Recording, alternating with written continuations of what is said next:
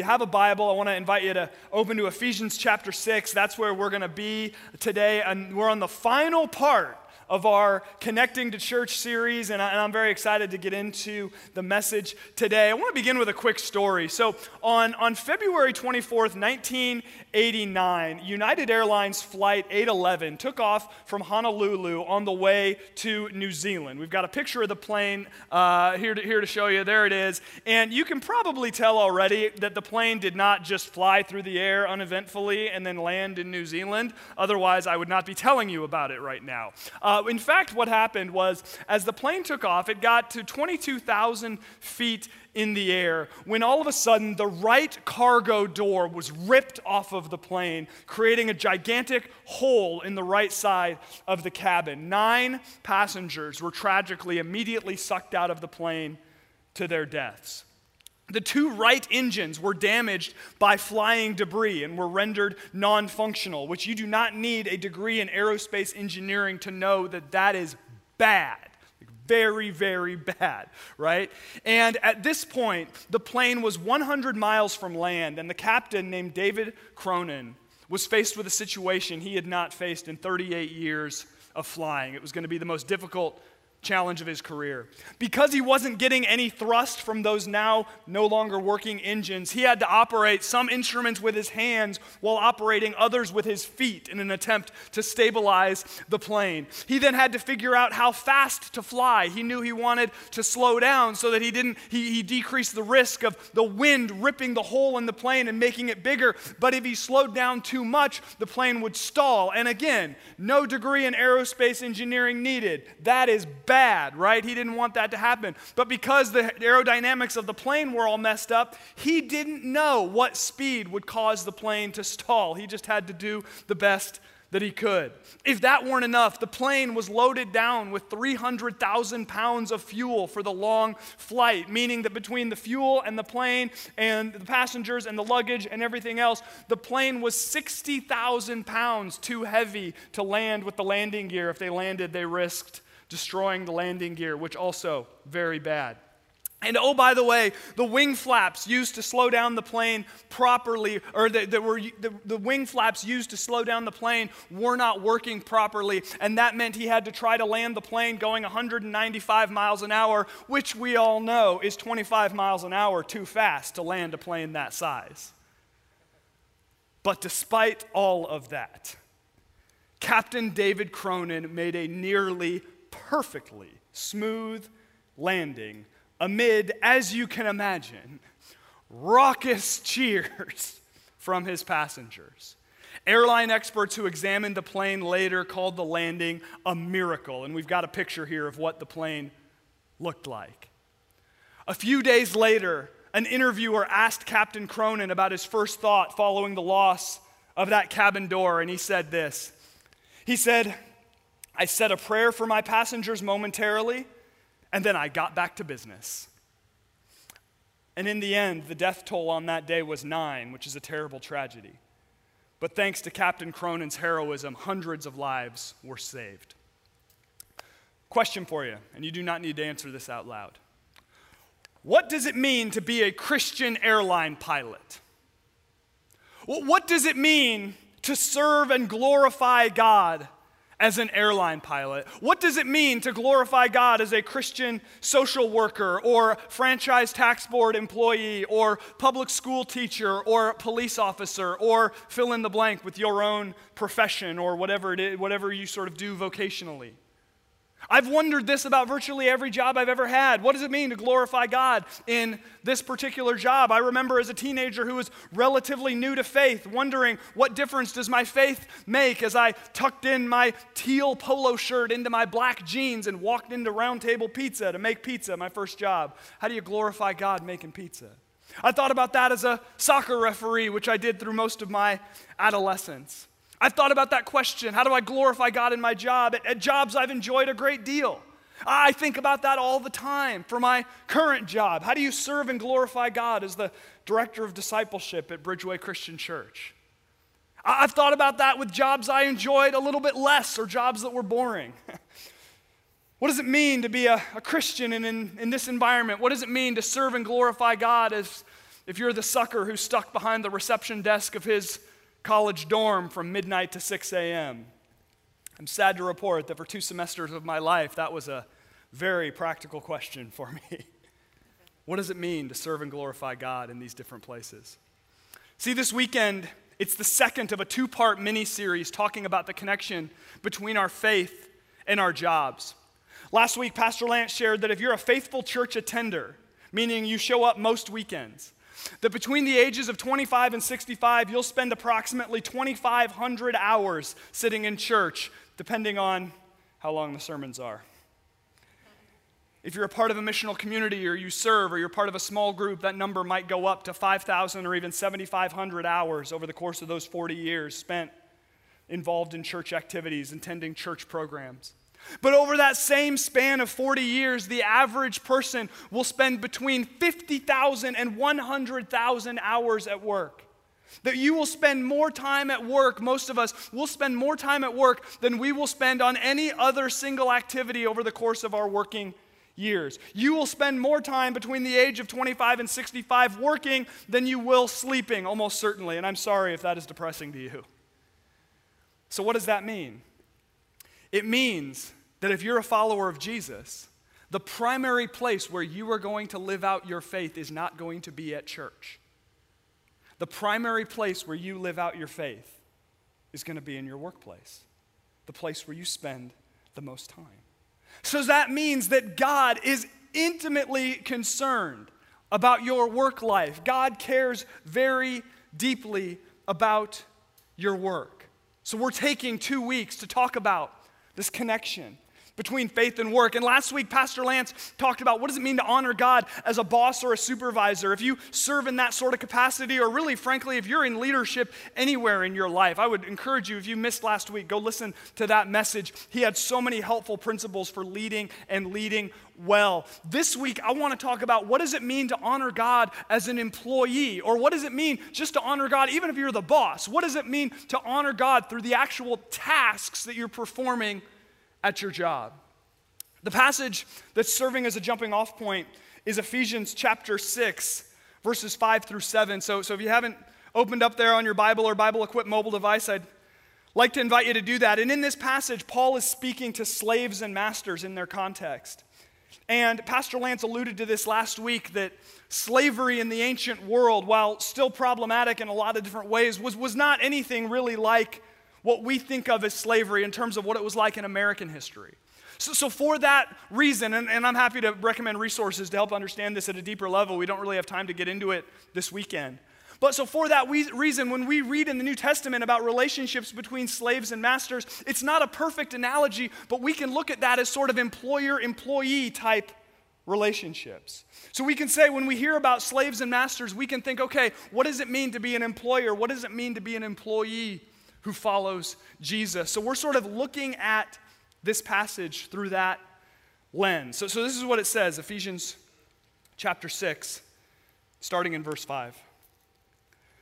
Slaves, obey your earthly masters with fear and trembling, with a sincere heart as you would Christ, not by the way of eye service as people pleasers, but as servants of Christ, doing the will of God from the heart, rendering service with a good will, as to the Lord and not to man. We're going to spend most of our time on this question: how do we glorify God at work? Because if we spend so much time at work, and if we're not connecting what we do here on the weekends to our jobs midweek, I just think we're missing such a wonderful opportunity. And this message, just so you're aware, this message, kind of similar to last week's message, it's not going to be exegetical in the sense that we're tearing this passage apart sort of word by word, but rather we're going to use this passage, we're going to start here, and then we're going to use it to talk more generally about the issue of faith and work. So I want to talk about, like I said, this question: how do we glorify God at work? And then I just at the end want to talk about the practical implications of this idea that when we go to work as Christians, that the Bible tells us we're to work not just for a person, our earthly boss, but we are to work as if we're working for the Lord, not simply for whoever's above us in the org chart. Now, work has been part of human existence since the beginning. Maybe if you don't like your job, you'd like to think of work as part of the curse. But work existed from the beginning. God created a garden, and he appointed Adam and Eve to work in that garden. God has created a world, and I love this about the way that God created the world, is so much of the beauty that God has created is unlocked by our work. When we cultivate this world in all the different ways that we do that, the beauty of God's creation is magnified. Work will be part of eternity as we are ruling and reigning with God in the new heavens and the new earth. And then, as I've mentioned a few times already, work takes up a lot of our time on earth as well. And I would take it a step further. Not only has work been part of creation since the beginning, and not only will it be there at the end, but I would go a step further and say that work in some form is vital to our well-being. That you and I, that we need to work, to do some sort of work. A life of pure leisure sounds wonderful in theory, especially if you're feeling overworked. But a life of pure leisure will quickly become destructive and unfulfilling if that's all our life is. And I would say this, that our work does not need to be paid employment. I'm going to talk about work and jobs, and I'm going to use that language. But your work can be caring for your children or managing your household. Your work can be volunteer work if you don't need to work for money or if you're retired. These principles apply. But we are meant, there is something in us, we are hardwired to commit at least a portion of our time and our energy and our effort to the service of other people. Even, if you look at studies of happiness in retirement, you'll find that those who devote their retirement entirely to leisure don't seem to enjoy that for very long, right? That the most fulfilled retired people, I've seen studies about this, and this is certainly true of retired people that I know, that the most fulfilled retired people are ones who balance, on the one hand, taking advantage of the time that they have for leisure and enjoying that, and there's certainly nothing wrong with that. But then also finding a way to devote themselves to some form of work or a cause that is greater than themselves or service to others. We're made to work. And that brings me back to this big question. What does it mean to glorify God at work? And I would encourage you, think about that. Whether your work is paid employment, whether your work is in your household, whether your work is volunteer work, what does it look like to glorify God in your work? There are, of course, a number of ways that you can glorify God at work. You and I, we can glorify God in our work by being kind and honest in the workplace. We can glorify God by sharing our faith with our coworkers. We can glorify God by doing whatever it is that gives us greatest joy or greatest passion. We can glorify God by committing ourselves to work or causes that help others or further justice in the world. We can glorify God, maybe this one will seem a little weird to you, we can glorify God by making as much money as we possibly can and then being generous with it. Or we can glorify God by making enough money to live as quickly as possible so that we have more time to devote to other things. These are all generally true statements, and if this was a longer series, we could even do a teaching on each one and find ample biblical support for all of these different ways to glorify God at work. But I want to talk today about one particular way that we can serve and glorify God in our work that I think we often overlook. And I think it's absolutely critical for us, if we as followers of Christ, if we're going to find fulfillment in our work, if we're going to love others well through our work, if we're going to glorify God in our work, I think this is absolutely critical, and I just don't think we talk about it enough. See, pastor and author Timothy Keller, who I read a bunch and who I quote a bunch because he is brilliant, has a wonderful book on the subject of faith and work called Every Good Endeavor. I would recommend it to you.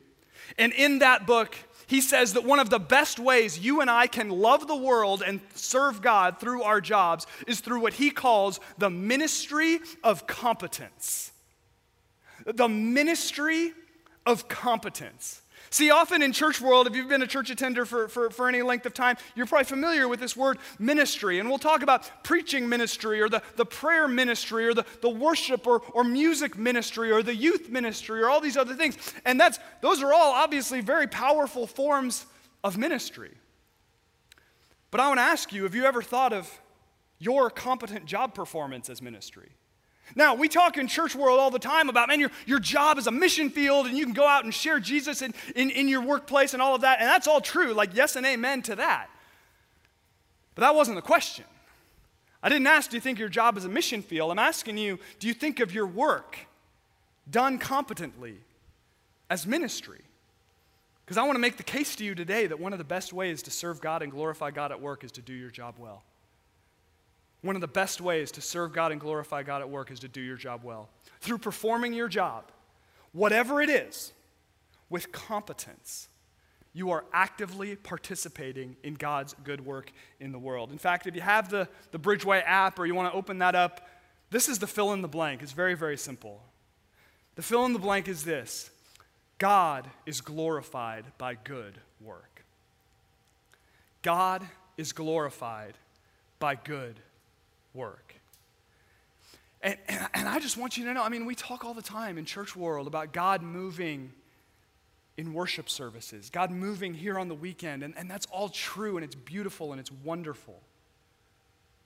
But God can move in the same way through you at your job during the week as he can in my job here on the weekends. God can move just as powerfully through you at your job during the week. So it takes me back to a question I asked after my story about Captain Cronin. What does it mean to be a Christian airline pilot? It means you land the heck out of that plane. Smoothly, right? It means you land the plane, whether there's a hole ripped in it or not. See, during the moment of crisis on Flight 811, and Tim Keller talks about this in his book, during the moment of crisis on Flight 811, the best gift that Captain Cronin had to offer his passengers was his experience and his competence. That is the best gift he had to offer in that moment. I don't know what was going through all the passengers' minds back in the cabin. I guarantee you not a one was going, "Oh man, I sure hope this captain listens to Christian music in his workspace." And I listen to Christian music in my workspace. I'm not against that. Don't hear me saying that's bad. It's a good thing, right? What mattered most? Can he land the plane? Can he land the plane? And listen, in our working lives, we have innumerable opportunities to honor and serve God. Please do not hear me saying that competence is the only way to honor God in your work. But please do hear me saying that when you, regardless of your profession, do your job and do it well, you are not simply completing a task. You are participating actively and meaningfully in God's creative work in the world.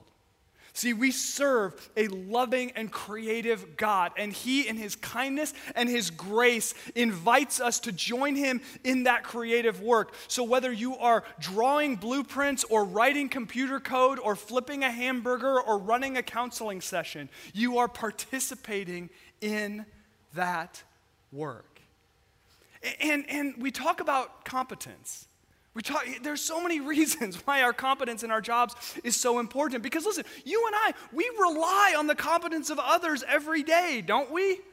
I was thinking about this as I was getting the message ready. I'm sitting in my office at home writing and reading and researching and everything else. I'm thinking about all the different people who I'm relying on. I think about my chair that I sit in my office, a pretty comfortable chair. It's lasted a long time. I've managed to keep it relatively clean, even though it's white. It's a great chair. I think about my desk. I think about my computer, the people that designed it and put it together. I think about the programs I use. I think about the binding and the printing on my old study Bible that's held up so well, even though it's super old. I think about the ability to do research and all the different skills that I'm relying upon just to be able to put a message together, right? I'm relying on the competence of others.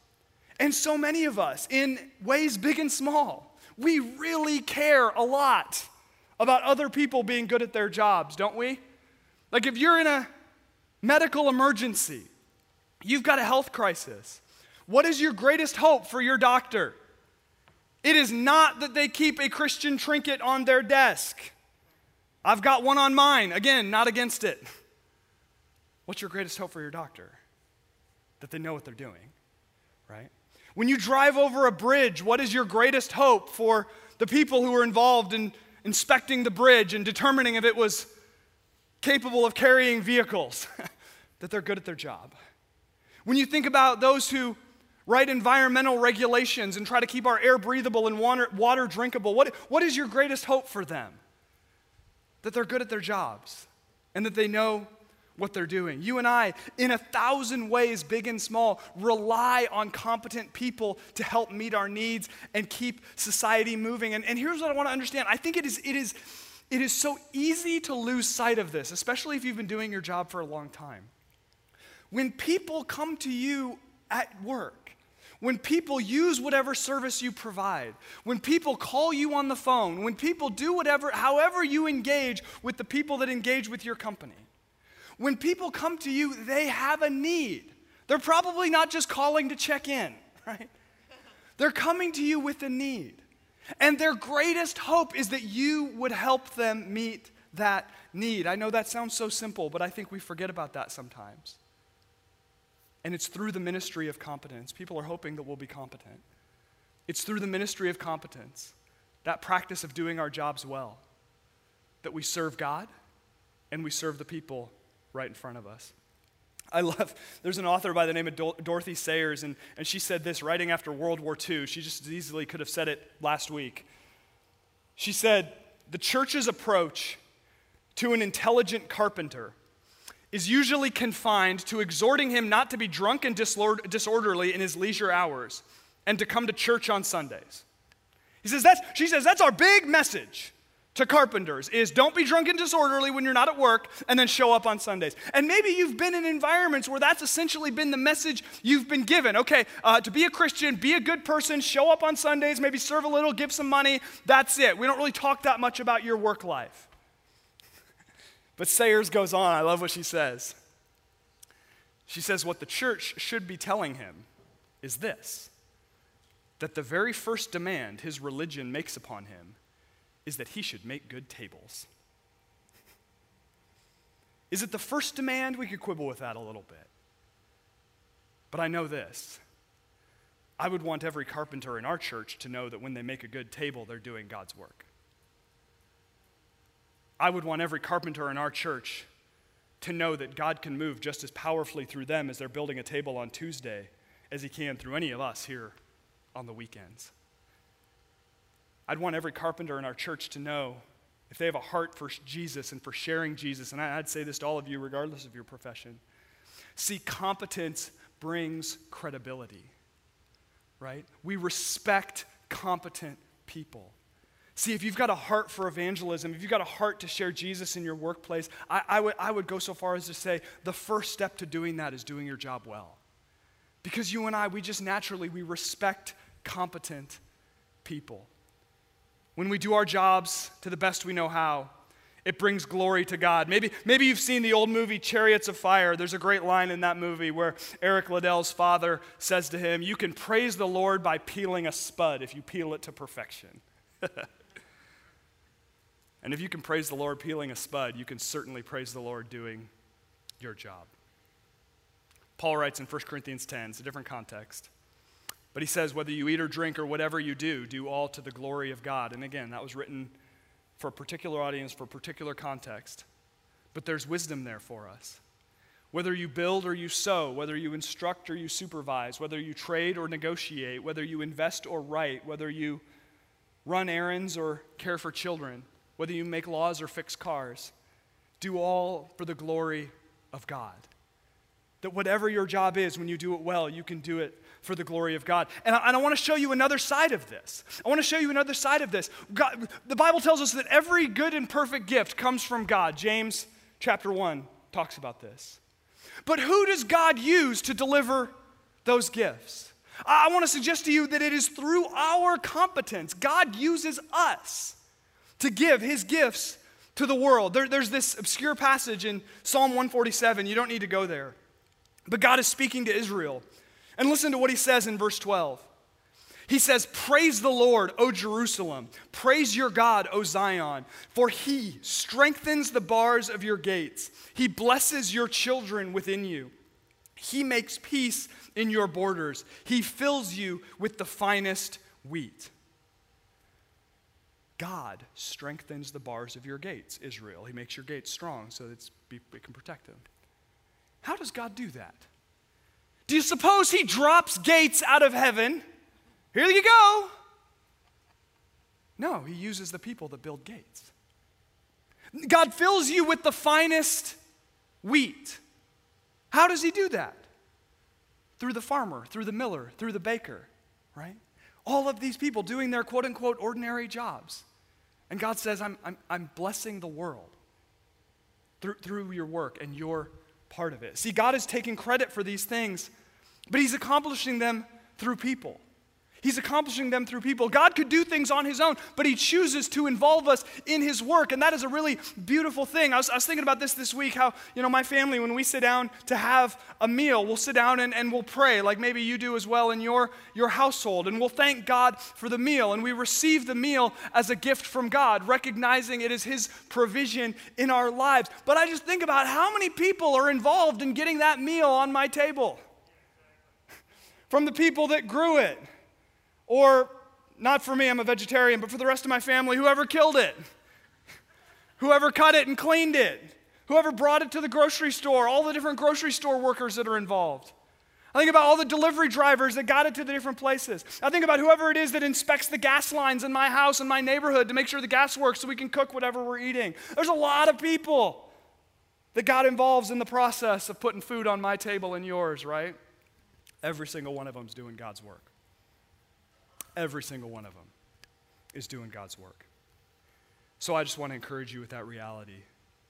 Man, where do you fit on the supply chain of God delivering his blessings to the world? Because I guarantee you're on it. You're a part of that blessing. I just want to encourage you with that. No matter how menial or simple you believe your job is, it's a part of God delivering his blessing to the world. And I point that out just to say, I think that a lot of us, we could hear something like this and we could say, okay, yeah, that might be true, but you don't know, my job, I don't think that's really true for me. It might be true for other people, and I got to tell you, it is true for you. It is true for you. And we just say, oh, well, I'm just, there is no just, right? I remember when this really came home for me years ago. There's just this idea that your job, no matter how menial or unimportant it might seem to you, can be used to bring blessing to others.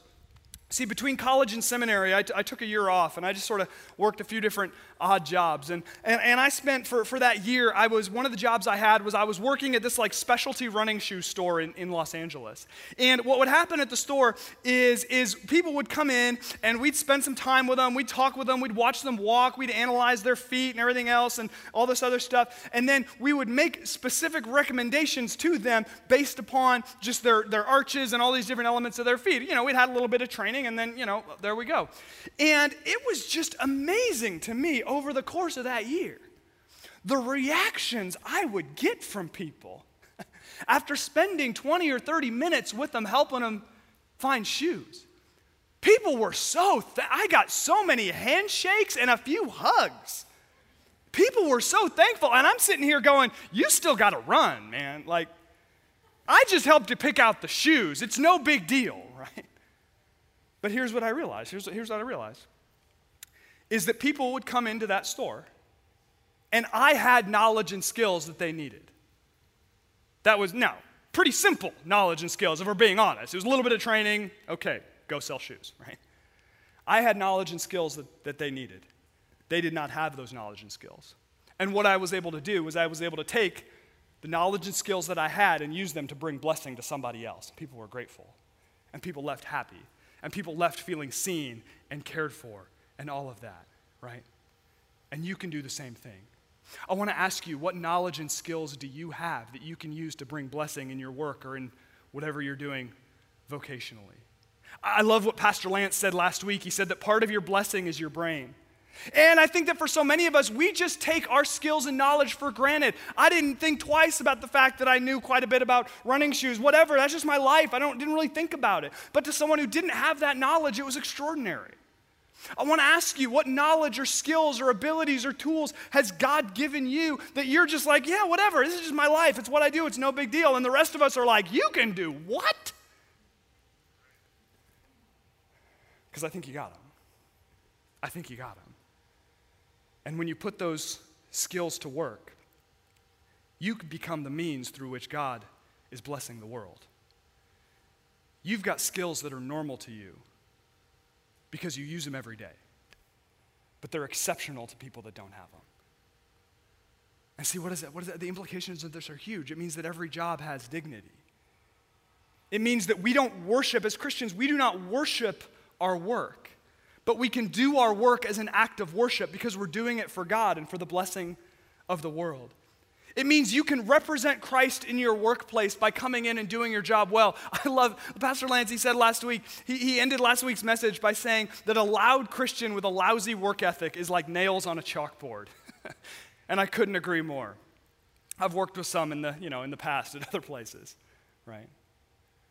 But a humble Christian who works hard, who serves others, who does their job to the best of their ability with a good attitude, that person will have the kind of credibility and impact that a loud Christian with a lousy work ethic never could, right? When we commit ourselves to the ministry of competence, we take the gifts God has given us and we put them into practice, the world is blessed and we have credibility when we want to share about our Jesus. Now, real quick, I want to be careful about what I'm not saying. I'm not saying that we should become workaholics in the name of mastering competence. Right? That we don't need to, I need to be competent, so now I need to just burn the candle at both ends to be the absolute best I could ever be. If anything, what our faith teaches us about work and rest can be a witness to a workaholic culture, right? I'm not saying that we need to lament the limits to our competence. There will be people who are better at your job than you are, and that is okay. You do not need to feel bad about that. I preach on the same stage where Pastor Lance Hahn preaches. Guess what? I'm not him. I can't preach the way that he can. And I'm okay with that. I praise God for the gifts he's given Pastor Lance. There's not an ounce of jealousy or envy in me. I admire his abilities. And I come up and give you the best of what I've got to try to be the best version of me, not to try to be him, right? You can do that in your own job. And listen, you can celebrate the people that are better at your job than you. Because listen, come on, if you're a follower of Jesus, if your identity is in him, if you're there to be a blessing, listen, come on, you don't have to prove anything. You don't need to go to your work with something to prove. You can just be there to be a blessing. So it's okay if someone's better than you. You do the best that you can within your limits, right? I'm similarly not saying we make work an idol where we always prioritize workplace concerns over our families or over other important elements of our lives. And then as I kind of mentioned a moment ago, I'm not saying we make our job a place where we find our identity. If anything, man, what a blessing it is to be released from that burden that so many in our world live with, of relying on their work to give them an identity, of relying on work to again, have it be a place where you just feel like you constantly have to prove yourself, right? I've talked about this in different men's environments. This idea that, if I just prove myself at work, then some like magic contentment will come over me. I say, listen, that's a carrot that keeps moving, right? What you and I instead, we can come into work saying, my identity is secure. I know who I am in Christ, and I'm here to be a blessing. And we can do our work in a manner that when we're on the job, our coworkers are glad to see us. We can do our work in such a manner that when our customers and clients engage with us, they leave having had a positive experience and having had their needs met to the best of our ability. It means we can do our jobs in such a way that we know at our heart of hearts at the end of the day that we can say we've done the best we can with what we've got. We've done, as Ephesians 6:7 says, we'd rendered service with a good will as to the Lord and not to man. That we've said, God, I've given you my best today, right? Now, in the few minutes we have left, I just want to look at one other concept we can take into our workplaces that can help us connect our faith and our work, and it's right there in the Ephesians passage.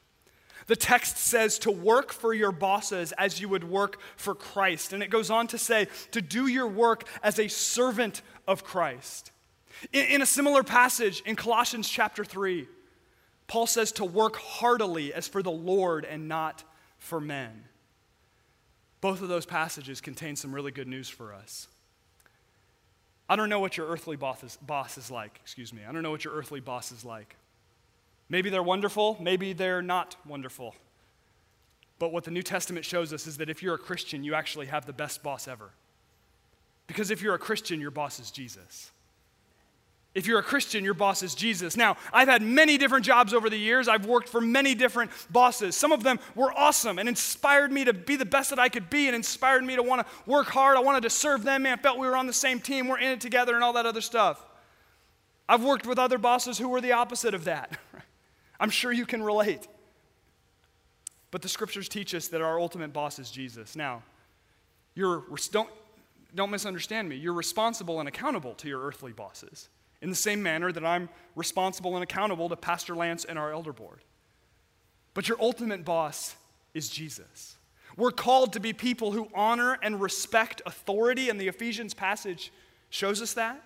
But we're ultimately called, don't miss this, we're ultimately called to base the effort and love we put into our work not on our desire to work for our earthly boss, which can be fickle, right?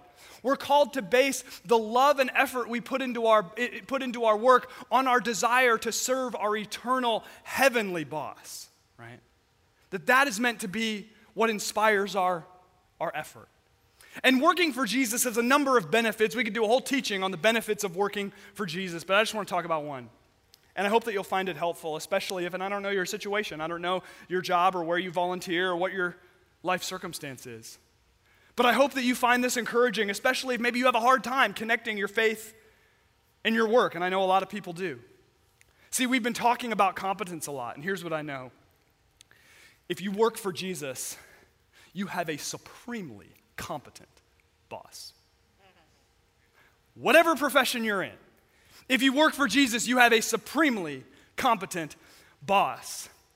In his classic book, The Divine Conspiracy, Dallas Willard says this, I love these words, Jesus lived in a way that showed his cognitive and practical mastery over every phase of reality, physical, moral, and spiritual. I love this next little phrase, it's cute.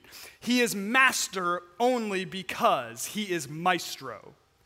He is not just nice, he is brilliant. Have you thought about Jesus as brilliant before? Willard goes on, he is the smartest man who ever lived. He is now supervising the entire course of world history while simultaneously preparing the rest of the universe for our future role in it. He always has the best information on everything and certainly also on the things that matter most in human life. Jesus is not just nice, he's brilliant. Let me ask you something. Who knows the most about real estate in the history of the world? It's not Phil Dunphy. It's Jesus Christ. Who is the greatest animal board and care supervisor? Who is the greatest commercial electrician? Who is the greatest third grade teacher? Who is the greatest train conductor? That would be Jesus, Jesus, Jesus, and Jesus. Who would make the world's greatest Chick-fil-A manager? Jesus. And it would be his pleasure to serve you. Right? He's not just nice, he's brilliant. Your earthly boss might be a bumbling fool, I don't know. Your heavenly boss is not. He knows your industry inside and out. He is brilliant. He delights in you and he wants what is best for you. He is aware of your limitations. In his eyes, you have nothing to prove. He is an expert in your field. Just think about that for a second. Whatever field you're in, Jesus is an expert in it. He is an expert in your field. And he invites you to rely on him in the day-to-day sort of ups and downs of work and in the moments of crisis. Your work matters a lot to him. It's not just something you do to earn a paycheck. It's a way that you partner with the greatest boss in the history of the world to bring blessing. What an opportunity we've been given. And if your earthly boss isn't great, maybe there's an opportunity here to shift your mindset a little bit. Maybe there's an opportunity here to say, okay, Jesus, I've been just getting by at work because I work in an organization where stuff's messed up or a supervisor who doesn't know what they're doing or whatever the case may be. I've just been doing enough to get by. But Jesus, you gave everything for me and you're my new boss. So it's my joy to give my best to you, to honor and serve you. I'm not into people pleasing. I'm into serving you with my work. I want my work to be an act of worship to you. Maybe that little shift can be an absolute game changer for you. Last thing, and then we're done. I think it's fair to say that most of us in our working lives are not going to face situations like the one that Captain Cronin faced on that airplane. Or at least let's hope not. Situations where everything's falling apart and we have to act quickly or lots of people are going to die, right? Let's hope we don't face those situations. But here's what we will face every single day. We'll face a choice. And again, this applies to your job, this applies to where you volunteer, this applies to your household, wherever it is that you serve others or do something beyond yourself. We face a choice every single day. We can approach what we do as just a job. Just something we do to pay the bills, something we do to fund the rest of our lives. Or we can partner with the best boss ever. We can say, Jesus, I want to do the best I can with what I've got. Jesus, I want to engage my heart and my mind and my hands and everything in the ministry of competence to partner with you to meet needs and bring blessing to the world. And what we'll find is we have opportunities to meet needs big and small. And that will infuse our work with purpose and meaning. And it'll bring glory to God. Why? Because God is glorified by good work. Let me pray for you. Father, we thank you that that is true. We thank you that you are indeed glorified when we go to work and do our jobs well. So I pray for each one of us, whatever our work or volunteer work or work at home might be. Father, I pray that we would be men and women who, from a place of knowing who we are in you, from a place of a secure identity, that we would seek to do our jobs as competently as we can. I pray that you would infuse us with just a fresh sense of meaning and purpose this weekend, that we would see your purposes for us in our work. We would see our work as an opportunity to partner with you to bless the world. And Father, we started today by praying against discouragement. And so many of us are discouraged in our jobs right now as we're working at home and staring at screens and having to scramble and make so many different adjustments. Father, would you fill us with encouragement? Would you help us to see your purposes even in the disruption, that we might bring competence to those spaces? God, I pray that people would leave interactions with us having been blessed. I pray people would leave interactions with us having had their needs met and their days brightened. And Father, I do pray that through our competence, through our willingness to do our jobs well, through our willingness to be kind and do things the right way and to love others, that you would indeed open doors for us to be able to share about you, and that you would ultimately receive glory from our work in the ways that others are blessed and in the ways that others come to see and know you through our work. So we ask these things in the powerful, strong name of the greatest boss ever, our Lord and Savior, Jesus Christ. And all of God's people said, Amen.